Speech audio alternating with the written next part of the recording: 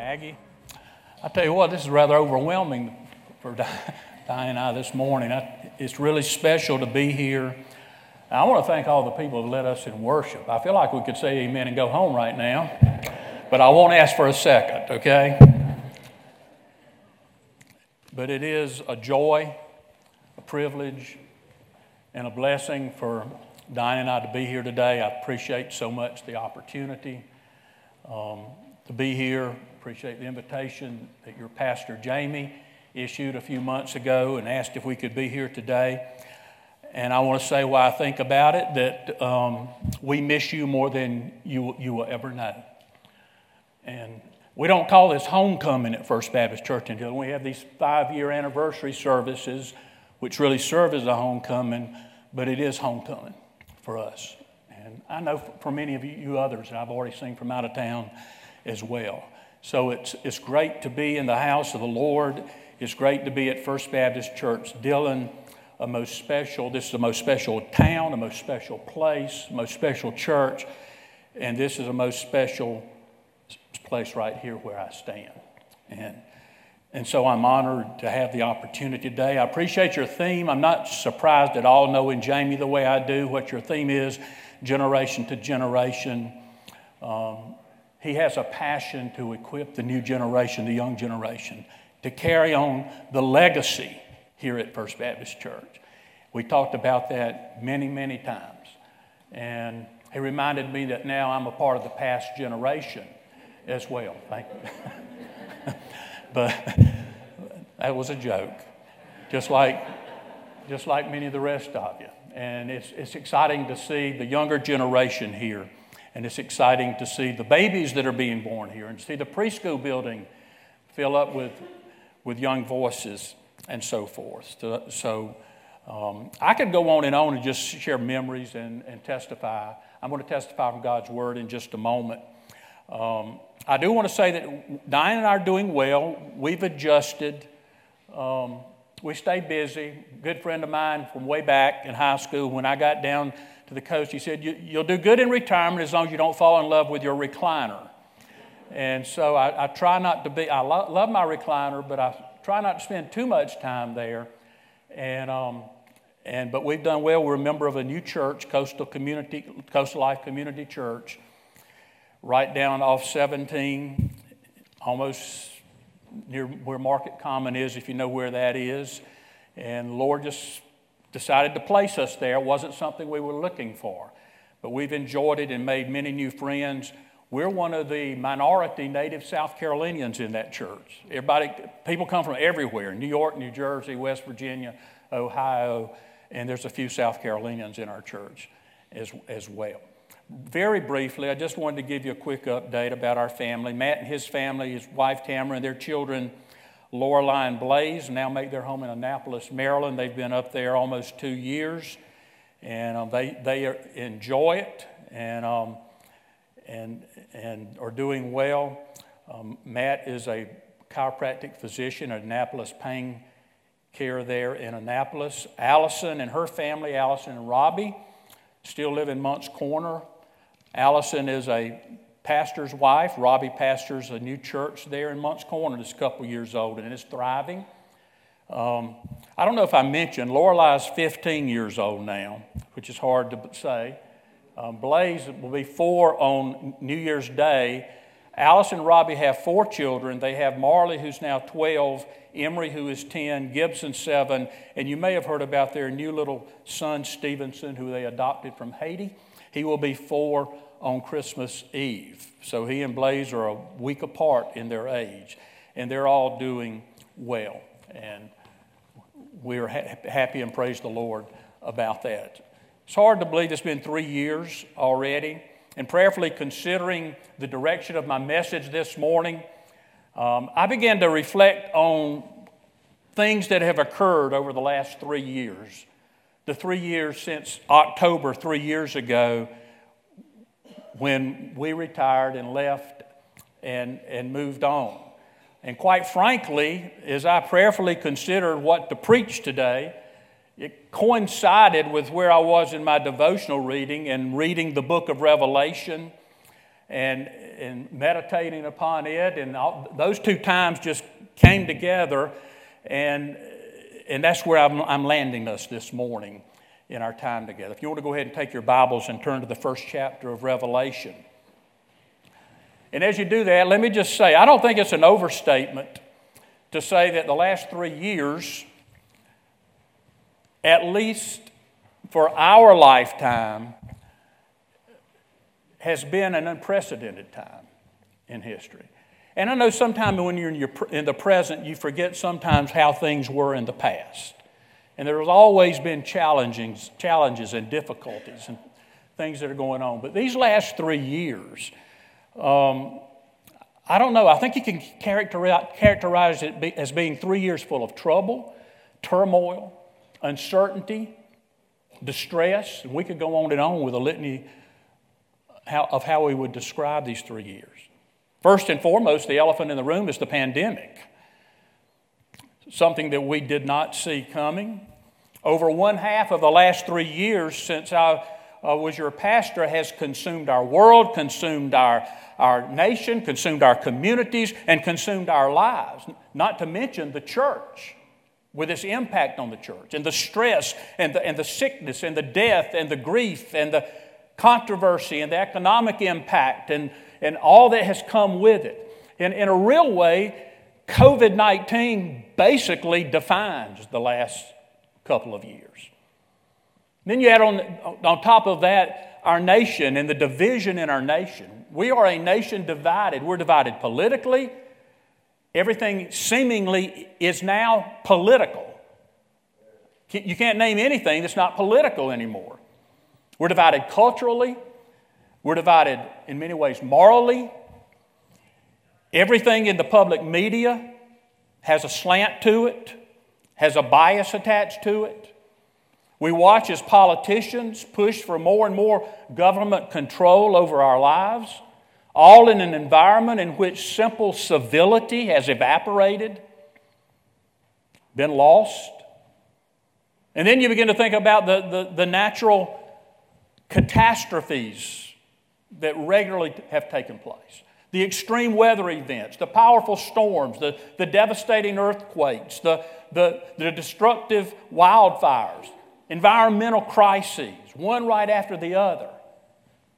And then on top of all that, we've watched the rise in impatience.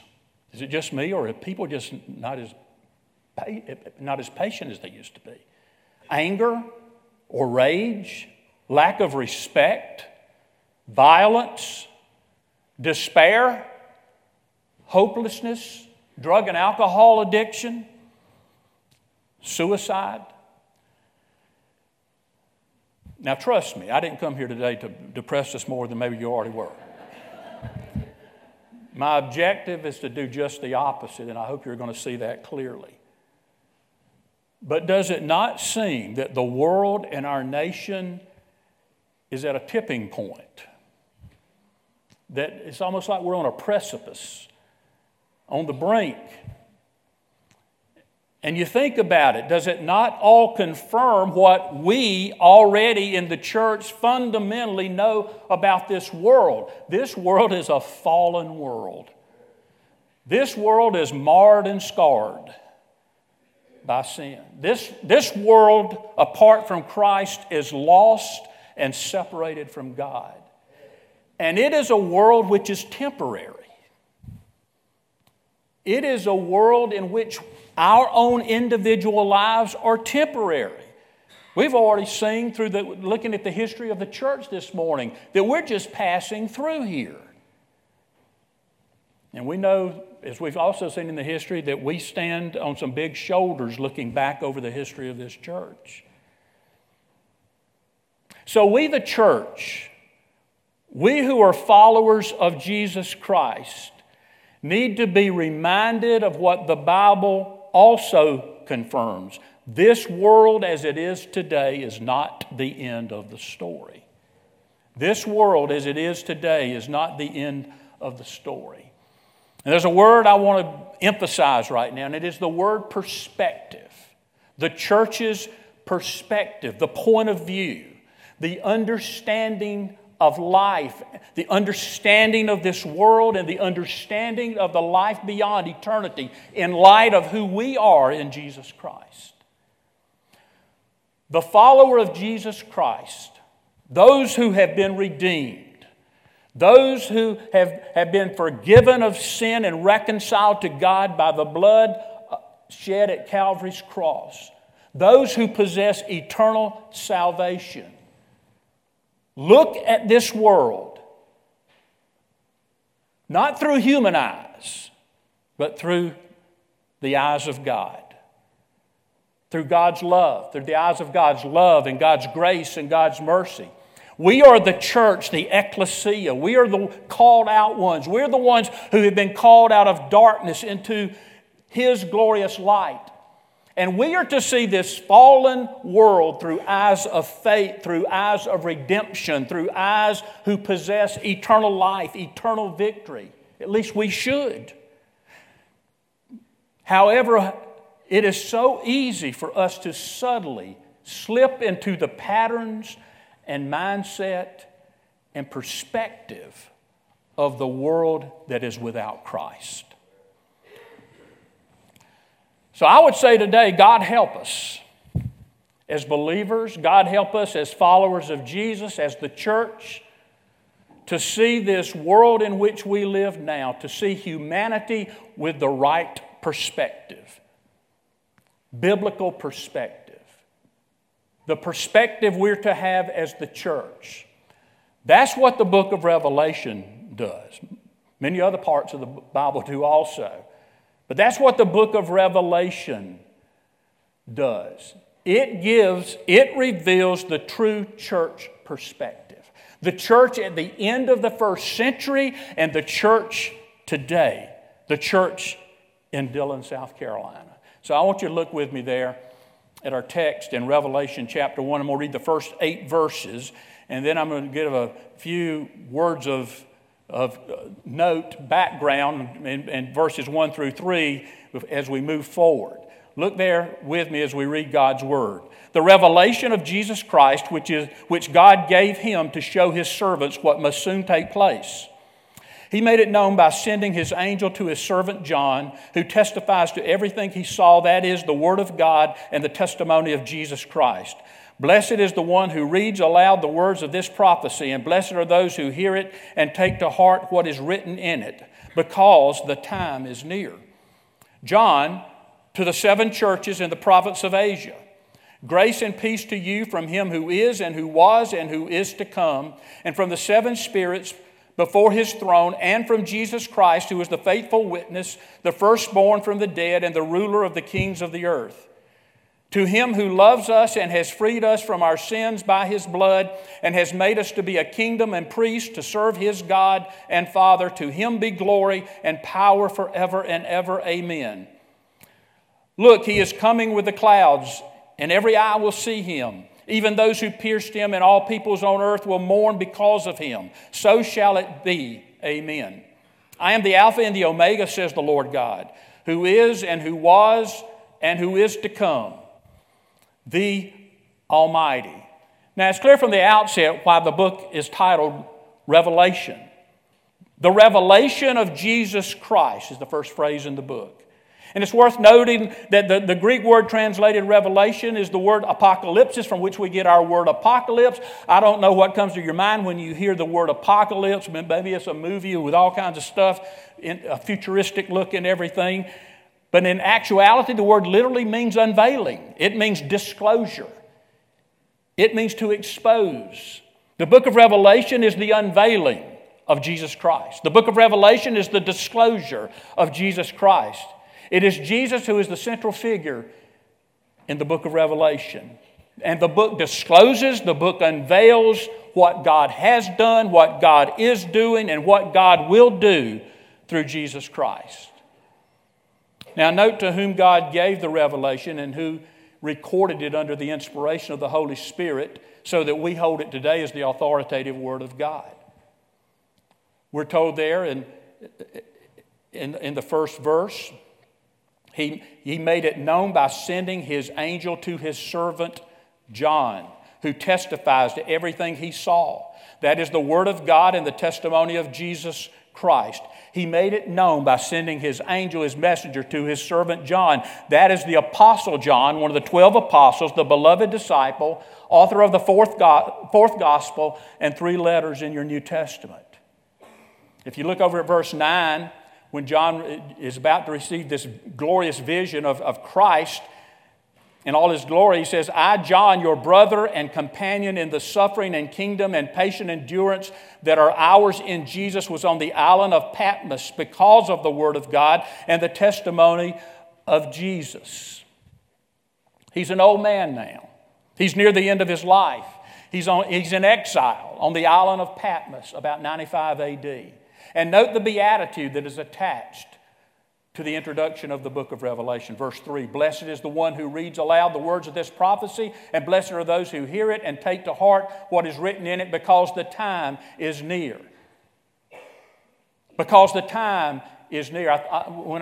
The word time, now think about Galatians 4:4, when Paul said that Christ was born of a woman when the time had fully come. When the time, in the fullness of time, Christ was born of a woman.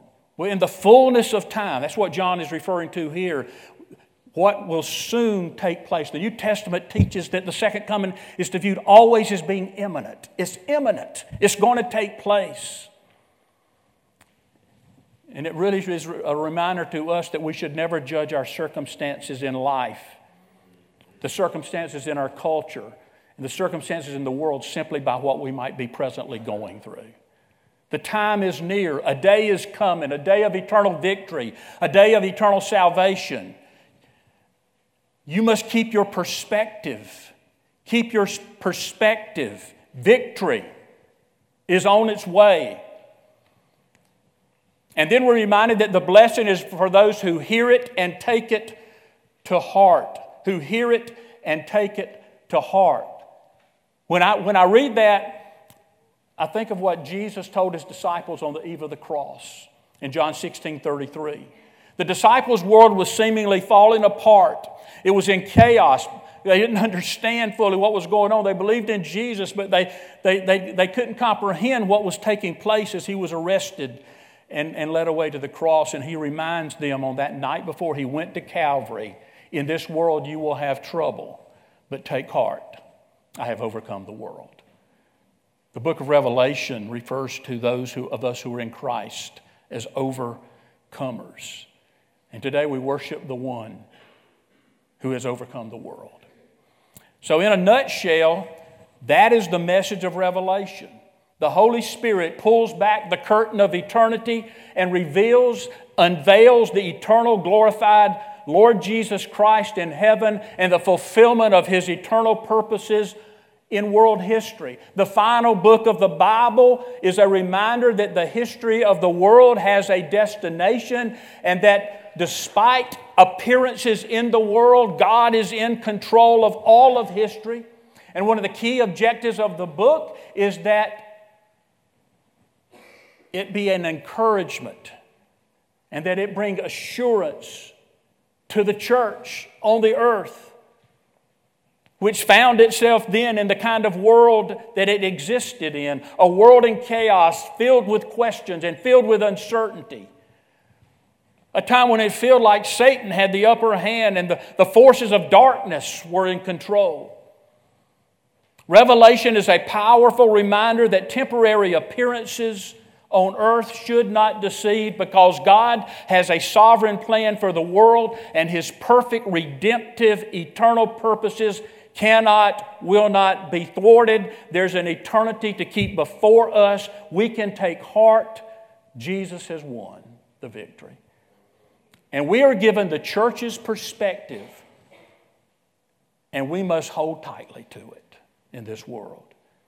In these opening lines, John reminds the church of 3 clear facts. I'm just going to break down these verses. 3 clear facts about the perspective that we are to have, that the church must have in the world in which we live. Things that will unfold through the rest of the book. And these 3 facts are what give us the perspective to go forward and fulfill the mission that we have on this earth as we serve the Lord Jesus. The first fact about that perspective that he points us to is the reigning King of Kings who is accomplishing his eternal purposes. The reigning King of Kings who is accomplishing his eternal purposes. Look there if you have your Bibles, and I hope you do, verse 4 at what he says there. John, to the 7 churches in the province of Asia, grace and peace to you from him who is and who was and who is to come, and from the 7 spirits before his throne, and from Jesus Christ, who is the faithful witness, the firstborn from the dead and the ruler of the kings of the earth. We're told to whom, first of all, there, to whom the revelation is addressed, to the 7 churches in the province of Asia. They were 7 literal, historical, first-century churches in the Roman province of Asia. And they each received a personalized message from the Lord of the lampstands in chapters 2 and 3. They received personal messages from Christ. The churches Ephesus and Smyrna and Pergamum and Thyatira and Sardis and Philadelphia and Laodicea. And these churches existed in a pagan world where there was tremendous hostility against Christians. It was near the end of the reign of the Roman Emperor Domitian, a brutally cruel and wicked emperor. He even demanded to be worshipped as God. And of course, a true follower of Jesus Christ knows there's one Lord and confesses no one but Jesus. So there was tremendous persecution and suffering. And that's why the Apostle John was on the island of Patmos. The revelation is a message to the church then and the church today. And then we're told who revelation is from. John tells us it is from him who is and who was and who is to come, and from the 7 spirits before his throne, and from Jesus Christ. It is from the triune God. God the Father, God the Son, God the Holy Spirit, one God in 3 persons, blessed Trinity. The God who is and who was and who is to come, the present, the past, and the future. Psalm 90 verse 2 says, before the mountains were born, or you brought forth the whole world from everlasting to everlasting, you are God. He's the source of all creation, the source of time and history, who transcends it all. In the book of Hebrews, chapter 1, verses 10 through 12. Get my leaves straight here. Listen to what it says there.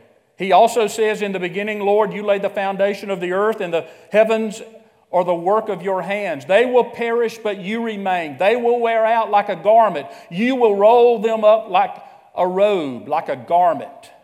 They will be changed, but you remain the same, and your years will never end. And then we're told of the 7 spirits. 7 symbolizes completeness and perfection. The term speaks to the fullness of God the Holy Spirit.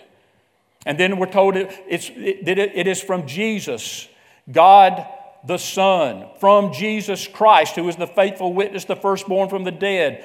God the Father, God the Son, God the Holy Spirit. And then note the phrase at the end of verse 4, before his throne. Before his throne. Don't miss the imagery there. It's developed much more fully in chapters 4 and 5, when we're carried right into the throne room of God. But chapter 4, verse 2, John says, at once I was in the Spirit, and there before me was a throne in heaven with someone sitting on it. Carried into the very throne room of God. Earthly kings and authority have come and gone throughout history and will continue to do so.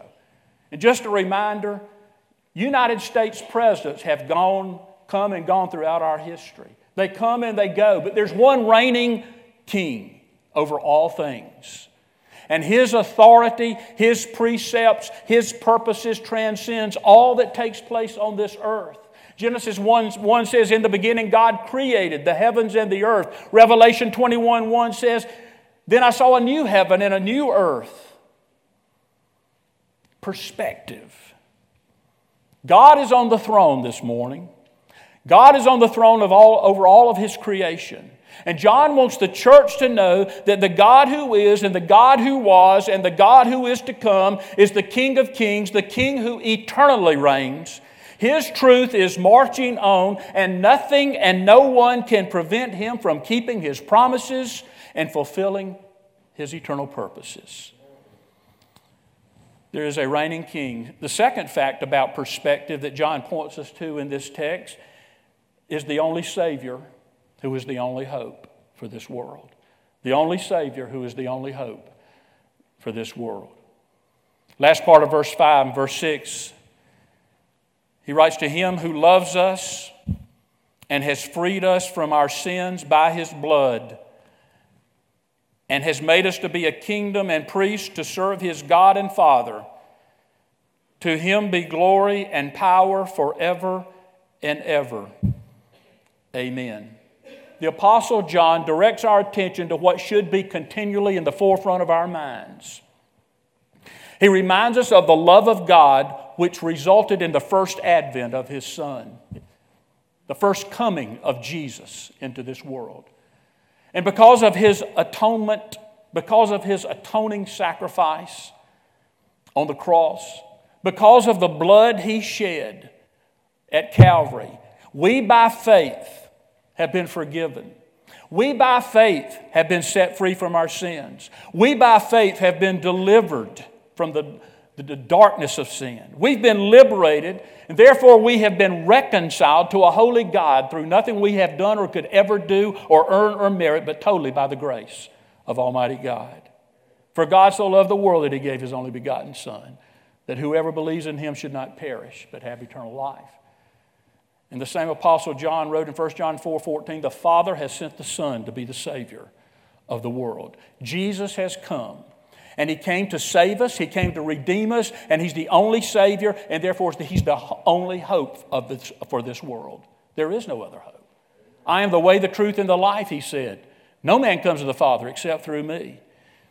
And don't miss the divine purpose that we who have been saved, we as the church have been given divinely. We've been given this purpose, this mission by God. He has made us to be a kingdom and priest, John says, to serve His God and Father. Let me take us back to the book of Exodus. When God is speaking to Moses at Sinai, and He writes, now if you obey me fully and keep my covenant, then out of all nations you will be my treasured possession. Although the whole earth is mine, you will be for me a kingdom of priests and a holy nation. The Apostle Peter in 1 Peter 2, verses 9 and 10, takes that same language and applies it to us, the church. But you are a chosen people, a royal priesthood, a holy nation, God's special possession, that you may declare the praises of Him who called you out of darkness into His wonderful light. Verse 6 says, He has made us to be a kingdom and priests to serve His God and Father. To Him be glory and power forever and ever. Amen. Now, the priesthood of the believer is a cherished doctrine we hold as Christians and as Baptists. Usually when we think of the doctrine of the priesthood of the believer, we think about it as it applies to our lives individually in our relationship to God. We don't need a mediator today. We have access to the throne of God. We have access to the presence of God. We don't need a priest. Usually that's what we think of. But here, the focus is on the purpose of a priest. And the purpose of a priest is that of mediation, to be a mediator. To be a mediator between God and man. As God's priesthood in the world, the church, as God's priesthood in the world, the redeemed, the church, serves as the mediator to bring people to God, the God that we know through Jesus Christ. We are mediators of the gospel to the world. We hold the keys to the kingdom. And the God-given mission of the church is to take the gospel to the world. Our mission is the Great Commission to therefore go and make disciples of all nations, baptizing them in the name of the Father and the Son and the Holy Spirit, and teach them that everything that Jesus has taught us to obey it. And today we celebrate the 130th anniversary of First Baptist Church in Dillon. And I know I'm biased, and I know there are a lot of great churches. I would challenge any church to be as great in its history and its legacy and in its ministry as First Baptist Church Dillon has been. This is a great church, and I understand that more and more with each passing year of my life. And how thankful I am that God saw fit in His sovereignty to call me to serve as your pastor for those years. And I'm so thankful He has called Jamie Arnett to carry on. And as I stand here today, I reflect on many in that generation Jamie was talking about when I moved here in 1995. Because I learned so much from that generation that is just behind me. There's some still here, but many of them are now with our Lord. And I reflect on those men and women often. And they served such a glorious purpose in serving God the way they did through this church and in this community. And that is a great challenge in going forward. A great challenge that this generation that comes behind has to carry on. And may the Lord find this next generation as faithful as that past generation. As we celebrate this anniversary today, we need to be reminded that what took place a little over 2,000 years ago through the birth, the life, the death, and resurrection of Jesus Christ is the event that provides the only hope this world has. And that generation that we've heard about today, they knew that. They knew that, and they practiced it, and they lived it out, and they testified to it. That event is the event around which all of time in history revolves. There is no salvation. There is no redemption. There is no eternal home in heaven apart from a relationship with Jesus Christ. The world is helpless and hopeless today, but for the blood that was shed on Calvary's cross, that alone frees a person from sin and reconciles them to a holy God. Third and lastly, third fact that reminds us of the perspective that we must have as the church and as followers of Christ.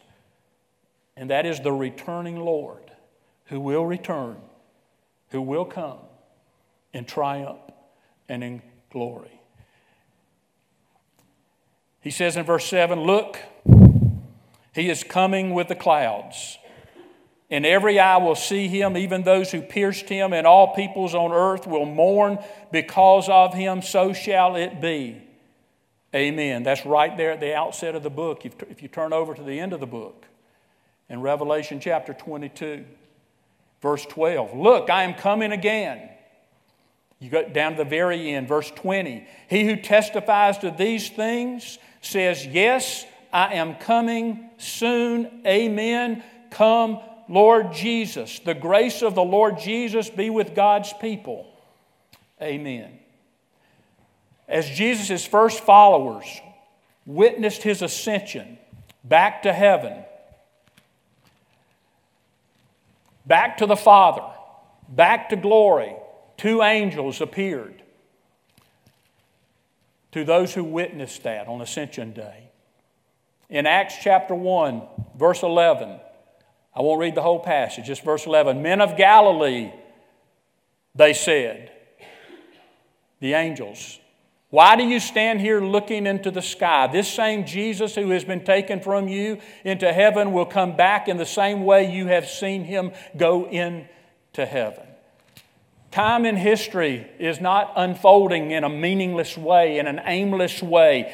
It's not unfolding indefinitely. It will come full circle.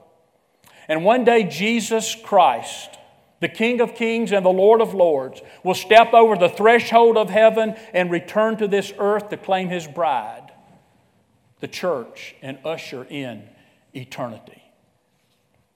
We're told He's coming with the clouds. Acts 1 says that He ascended in a cloud before their eyes that day.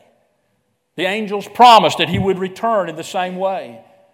We're told that He's coming visibly. Every eye will see Him. And He's coming victoriously.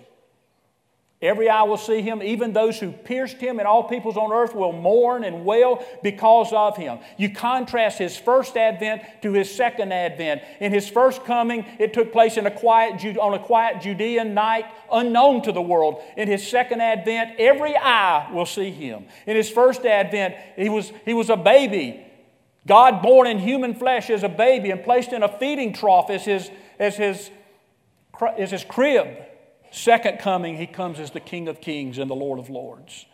In his first advent, he was unrecognized, and he was despised, and he was rejected. In his second advent will be the moment that all will know who he is. Those who are his and those who've rejected him. Matthew chapter 24, verses 30 and 31 says, Jesus says, "Then will appear the sign of the Son of Man in heaven, and then all the peoples of the earth will mourn when they see the Son of Man coming on the clouds of heaven with power and great glory. And he will send his angels with a loud trumpet call, and they will gather his elect from the four winds, from one end of the heavens to the other." That's what should motivate the church. That's what should motivate us to keep perspective. That's what should inspire us and burden our hearts as we go forward. On August 22nd, 1741, George Frederick Handel sat down at his desk and began to jot down notes on a page in astonishing speed. He did not leave his house. Food was brought to him and was often left untouched, as his servant would find Handel staring out the window or intently bent over his music, writing feverishly. 23 days later, Handel placed his manuscript in a drawer, blew out his candle, and went to bed. He had completed his masterpiece, the Messiah, that we normally hear at Christmas. One day during that time, Handel's servant found him at his desk with tears streaming down his face. He had just finished the work on the most familiar part of that composition, the Hallelujah Chorus. And it contains, as you know, the triumphant refrain, "And he shall reign forever and ever. And he shall reign forever and ever." And Handel brokenly told his servant, "I did see all heaven before me and the great God himself." In this broken, fallen, sin-sick world that confronts us with uncertainty and threats and suffering and death, it is imperative that we, the church, we, the redeemed, keep things in perspective. The King, God Almighty, is on his eternal throne. The Savior still saves. Jesus is the only hope for this world. And the time is near. He is coming in triumph and glory. Would you bow your heads with me in prayer?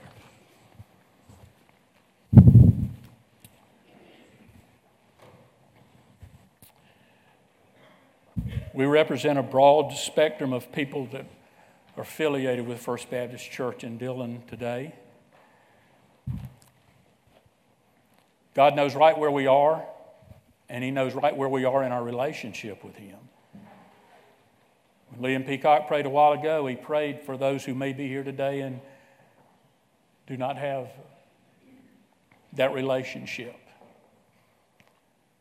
There's nothing more important, more significant in your life on this earth than to know that you know Jesus Christ as your Lord and Savior, and that you are a part of the church.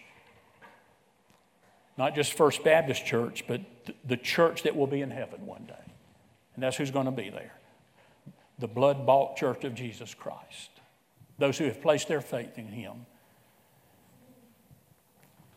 It would be a glorious day for this to be the day of salvation for someone here today. Pastor Jamie will be here. If you would come and share that with him, or if you'd just like to meet with him and talk with him, or someone in this church, will be glad to do that.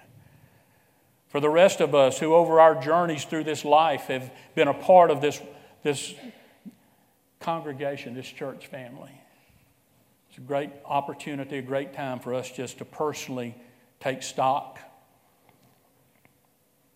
evaluate and examine ourselves where we are in our walk, what our priorities are, and what our perspective is.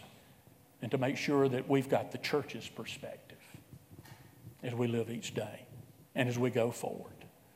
Lord, I pray that you would take these concluding moments today as we have truly worshiped you in spirit and in truth. Take these concluding moments, these closing moments, and touch our hearts. And whether we come to this altar physically, I pray that we would at least bow our hearts before you and make an altar today and recommit and reconsecrate ourselves to your lordship, who you are and who the church is and what the church is here for. In Jesus' name, amen. To every question